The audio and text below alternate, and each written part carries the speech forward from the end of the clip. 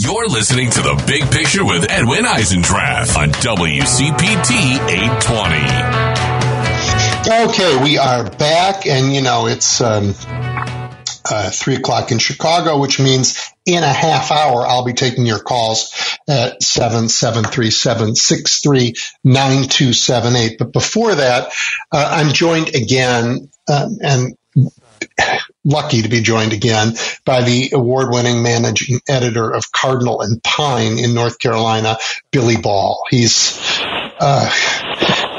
covered state, local, national politics. He's covered government. He's covered education. He's covered criminal justice. You name it, he's covered it, except maybe sports, I think. But I got to ask him that. Anyway, Billy, welcome back. Hi, Edwin. Hope you're doing well. I am. Have you covered sports in this long list of things that you've covered? I'm trying to remember if I might have pinch hit, and I'm sorry I'm using a baseball metaphor there to answer that, but I definitely have pinch hit before at a local paper some years ago. But no, it was never my coverage area. I would have been lucky to cover it more. I don't know. I think these days covering politics has a lot of the elements of covering sports, except that it's mighty important. So, absolutely. Hey, absolutely. I think today, a 12-week abortion ban took effect in North Carolina. Am I right about that? You're absolutely right. It went into effect today. There was a sort of last-minute judge's ruling yesterday that cleared all but one provision dealing with potential charges for doctors to perform abortions or abortion providers to perform it after the 12 weeks. But yeah, you're absolutely right. Hey, Billy, I'm losing you. I'm losing you a little bit. Okay, let me see if I can. Let me see. Can you hear me okay right now? Perfect. Okay, gotcha. So the abortion ban went into effect. It's it's a pretty big, significant moment. This was kind of pitched as sort of a moderate abortion ban because it's a 12-week ban. Although there's no kind of abortion ban that we've seen medical providers say is a moderate or reasonable thing to do as far as women's health goes. So that's how it's being shaped in the narrative by the Republican leadership here in North Carolina. But it's a big deal, and it's probably, as many people have pointed out numerous times, it's just a first step. I would not be shocked if after the election next year, Republicans start finding reasons here for a 10-week or an 8-week. This is usually how they roll things out here. They take one little step in, and then they keep going down that road.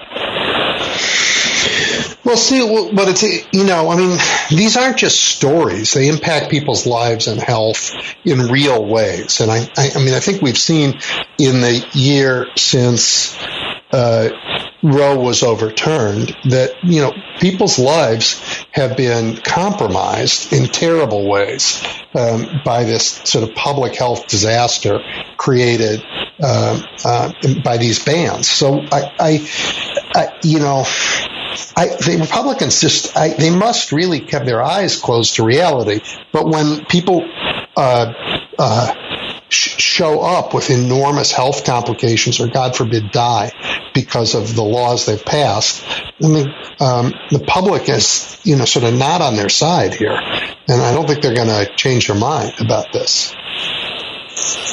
No, I think you raised some really good points, and I think one of the things that's kind of difficult to understand here, at least for me, for someone who's been covering politics, is that it is such an abortion bans are such an unpopular idea. And by no means is North Carolina the most liberal state on reproductive freedom, but the majority of Americans didn't want, or North Carolinians, I should say, did not want the leadership of the legislature to go and start messing around with the abortion laws. I think that they have some protection here in North Carolina that is a little unique compared to other states where we've seen a real blowback against the Republicans who've passed these abortion laws.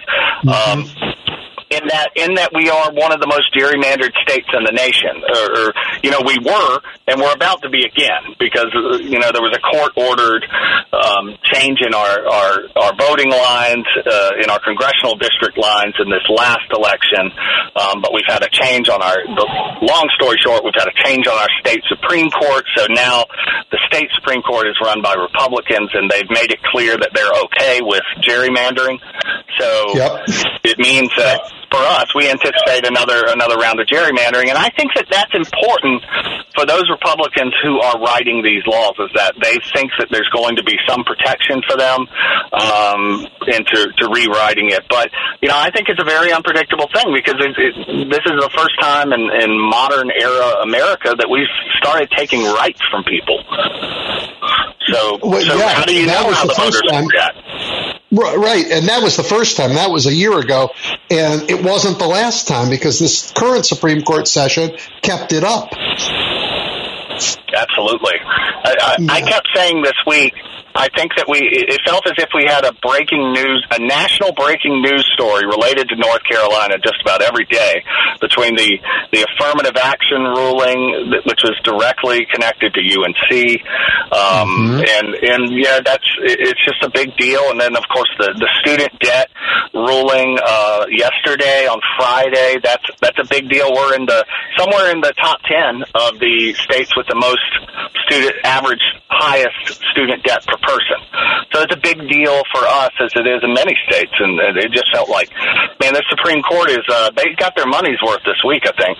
Yeah, well, let's talk about the student debt, because Kevin McCarthy, he just crowed. He said it's a victory for all those who don't go to college, who shouldn't have to pay for those kids who did, right? And Joe Biden, to his credit, got up and said, okay, you know what, that's a small program, but the PPP loan forgiveness that members of Congress took, that was a bigger program, and y'all took that money, right? But there's another issue, too, and it goes directly to your state.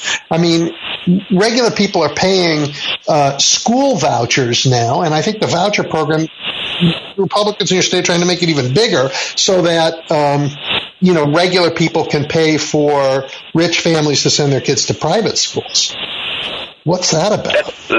That's a very accurate description of what they're doing. When I mentioned earlier how Republicans here have a tendency with their most controversial ideas to gradually roll them out. They don't just drop the finished product. And that's the same thing with this voucher program. They gradually rolled it out. There were income requirements where you had to be a low-income family to qualify for these private school vouchers. Now the new legislation is they're dropping all the income requirements. So anybody can go in there. I don't care if you're the wealthiest person in North Carolina. You could go get some private school vouchers to a private school and this is something education advocates have been saying for some time. Here in North Carolina, the lion's share of private schools are religious schools, and some of them they are known to maintain openly discriminatory rules in their admissions. You're not allowed to, there were schools that had anti-gay rules.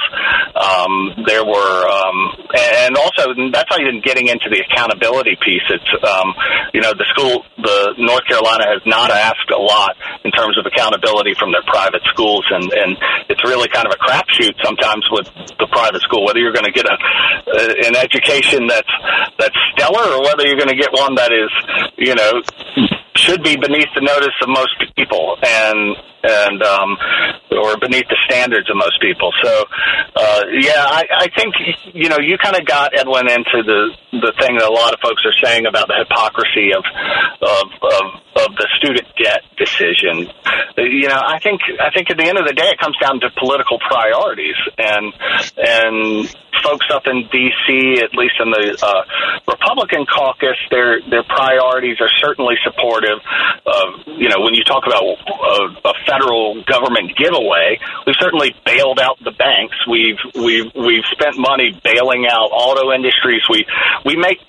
Legislators make choices all the time about what kind of giveaways they are okay with, and not to mention the kind of tax breaks that they've given to some of the wealthiest Americans and corporations. That's also asking Americans to give something to someone else. So they are saying, while they are okay with all those things I just mentioned, that they are not. That the Republicans are not okay with using their power to make life easier for these many Americans who are loaded down with student debt. That is, there's an irrational component to this too, and that it's dragging down the American economy in ways. A whole chunk of people who can't afford to contribute like they thought they would. Yep, can't buy a house, can't start a family. Yeah, it's terrible. And to go back to the vouchers, sort of the other side of this coin, while you're spending all this money to, you have a wealthy family, their kids already in private parochial school. Now, if this law passes, they'll get taxpayer money for that. And yet I think didn't you just end a 30-year case to try and deal with funding disparities in education in the state? And didn't the courts just throw up their hands and say, maybe we'll do it in another 30 years? The thing about that case that you're talking about, the Leandro case, it's kind of a never-ending. It's a never-ending case here in North Carolina. That's a case that was filed in the 90s, and it's relating directly to kids in some of the poorest rural districts. Those are also districts that tend to be mostly children of color. So the problem is that those districts have not, because the state hasn't put enough money into it, the local governments have not been able to sort of fill those holes of the state government not funding the schools correctly. Like wealthier counties can do it. The poorer county out here just doesn't have the money. They don't have the tax base to do it. So what's happening is essentially, those schools have been asking for the state to even that out for many years.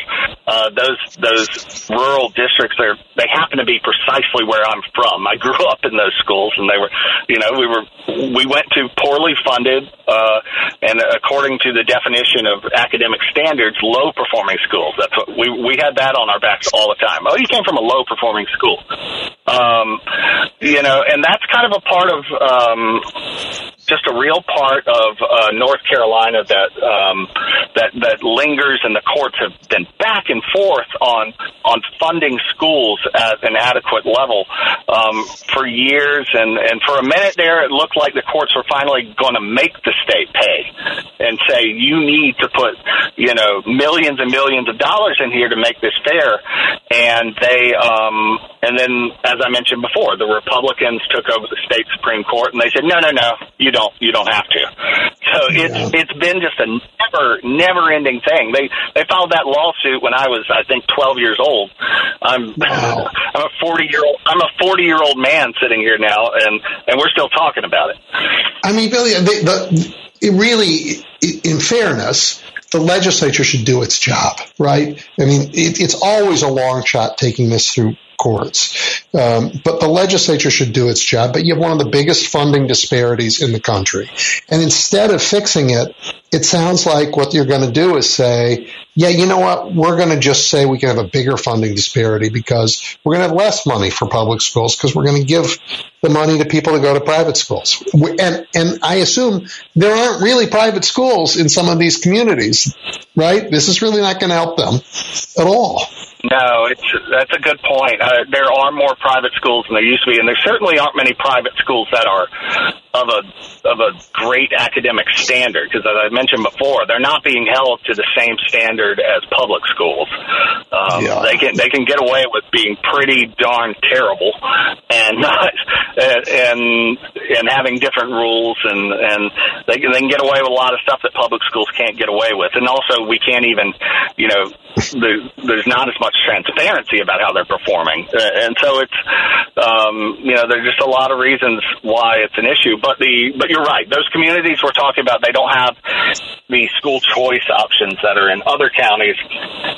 And for Republicans, the answer to them, it's very clear, is school choice. So that's why they, if you're sitting here and you're saying it doesn't make any sense for you to defund or to poorly fund your public schools. That's your next generation. Those are your employees of your state. It's completely irrational. To them, it makes sense because it's all part of a plan to privatize, to make this a more private system, and to really expand the school choice options, which they have done. They have done this pretty steadily for since they took over the legislature back in those 2010 midterms that were so dreadful for Democrats all over the country. All over the country, yeah. And that was when the Republicans took hold here, and they haven't let go. And so ideas like this have lingered, and they've just expanded them. Well, in other states, it's led to indictment and trouble because of enormous corruption around how these voucher programs work. I have no confidence that you're going to escape that horrid fate. Let's talk about something else. I had on this show a couple weeks ago the new and very energetic head of the Democratic Party in your state. And I'd just like to get your sense of how she's doing, and if you see any renewed energy in organizing, if you see it in communities that hadn't had any activity before. What's that look like? I think that, Anderson Clayton, the new Democratic Party leader, as you mentioned before, she certainly has brought a breath of fresh air into this. I would say it's probably way too soon to say how she's doing. I think the real measure of things is going to be how Democrats perform in elections next year, and that's going to be the real test. I will say that we're hearing that they're doing quite well with their fundraising, that there's energy that is coming out of particularly the rural counties, that's the game here in North Carolina, because we have the urban centers that are run by Democrats, but most of the state is rural, and it leans pretty hard to the right. So the Democrats have really struggled in those areas, and in some cases it's hard to even see if they've tried. You might see a district where you don't even see a Democrat running, and so I think that's going to be the real test, is whether you see that energy carry over. I think Democrats have reason to be hopeful. Anderson Clayton comes from running a race in a rural county that's precisely the kind of county that I'm talking about, in Person County, and she led a campaign that put a Democrat in the state legislature in this past election, and I think that that was one of the very few bright spots Democrats had in this last election here in North Carolina. Democrats had a great year everywhere else, but in North Carolina, it just, other than congressional races, which were a 7-7 split because of fairer district lines, in the state legislature, they really underperformed based on how Democrats did in other states. And so, she's got a tall order, and I think it is a state that is going to get increasingly more liberal in its population. That's who's moving into the state. But if you can't figure out the gerrymandering issue, it feels sometimes like we're in kind of a circle. We're just in. I believe the Atlantic referred to it as a doom loop of democracy. I'm not so pessimistic as that, but it is just kind of a constant cycle right now with the gerrymandering, and so Democrats need to win races they're not supposed to win. They need to show good efforts in races they're not supposed to win. And not only that, in the statewide races, they need to pick up more votes in those rural areas than they have been getting. And that's how you see North Carolina, as it did. North Carolina went for Barack Obama. And that's what happened was an energy, especially for the folks of color in the state and the rural areas, that energy has been it hasn't been there for the Democrats in North Carolina, and you could argue that they haven't taken nearly enough advantage of the fact that there are voters out there who are possibly sympathetic to their ideas, and it just hasn't resonated for whatever reason. They haven't gotten their message out there. It's kind of a culture war situation in the rural counties, and less of a conversation about the economy and the ways that the Democrats might be able to do something for folks out there. So I guess I was impressed that she, not only with her energy, but the people that she cited as potential sort of role models included Lavora Barnes in Michigan and Ben Wickler in Wisconsin. And Michigan overcame its gerrymandering and has rocketed into a completely different place. Wisconsin, I think the most gerrymandered state in the country, they've gone from defense to offense for sure, and won control of the state Supreme Court and may actually litigate some of these districts in a different way. And it seems like North Carolina is starting, where they were 8 years ago. I mean, it's a big, long slog, but really great organizing makes a difference. And so I'm going to be following that a lot. I hope the good people in your state can get organized. We certainly are going to be following that too. I think that's a really excellent comparison to Michigan and to Wisconsin. They are states that are comparable to us in a lot of ways, and so a lot of rural. Yeah, a lot of rural, and if Ms. Clayton has her eyes on the ways that they turn things around there, you're absolutely right. It could be a change in store for North Carolina. It's a fascinating state, I'll say that. Yep, and a beautiful state. Wow. So what's going on there to celebrate 4th of July? Oh, we're really good at this here. We've got a lot, especially if you get out to the coast. There's a lot of fireworks out there on the coast, and I'll tell you, it is nice, and I feel like I'm sure you're feeling this up there in Illinois, but an energy about getting to celebrate with other people, because I still remember the pandemic years and just not being able to celebrate these things that we all really enjoy this time of year, and so I think there's a lot of energy. I just came from a swimming hole at the Little River in Bahama, North Carolina, and and a lot of people are out there. They're energetic. They're cooking out, and there's a lot to do. So I know I'm looking forward to it. My kids are. And speaking of cooking out, like every state, we all do barbecue differently. Everybody's got their recipes and their things. Like, what does it look like when you go out and you're at a cookout?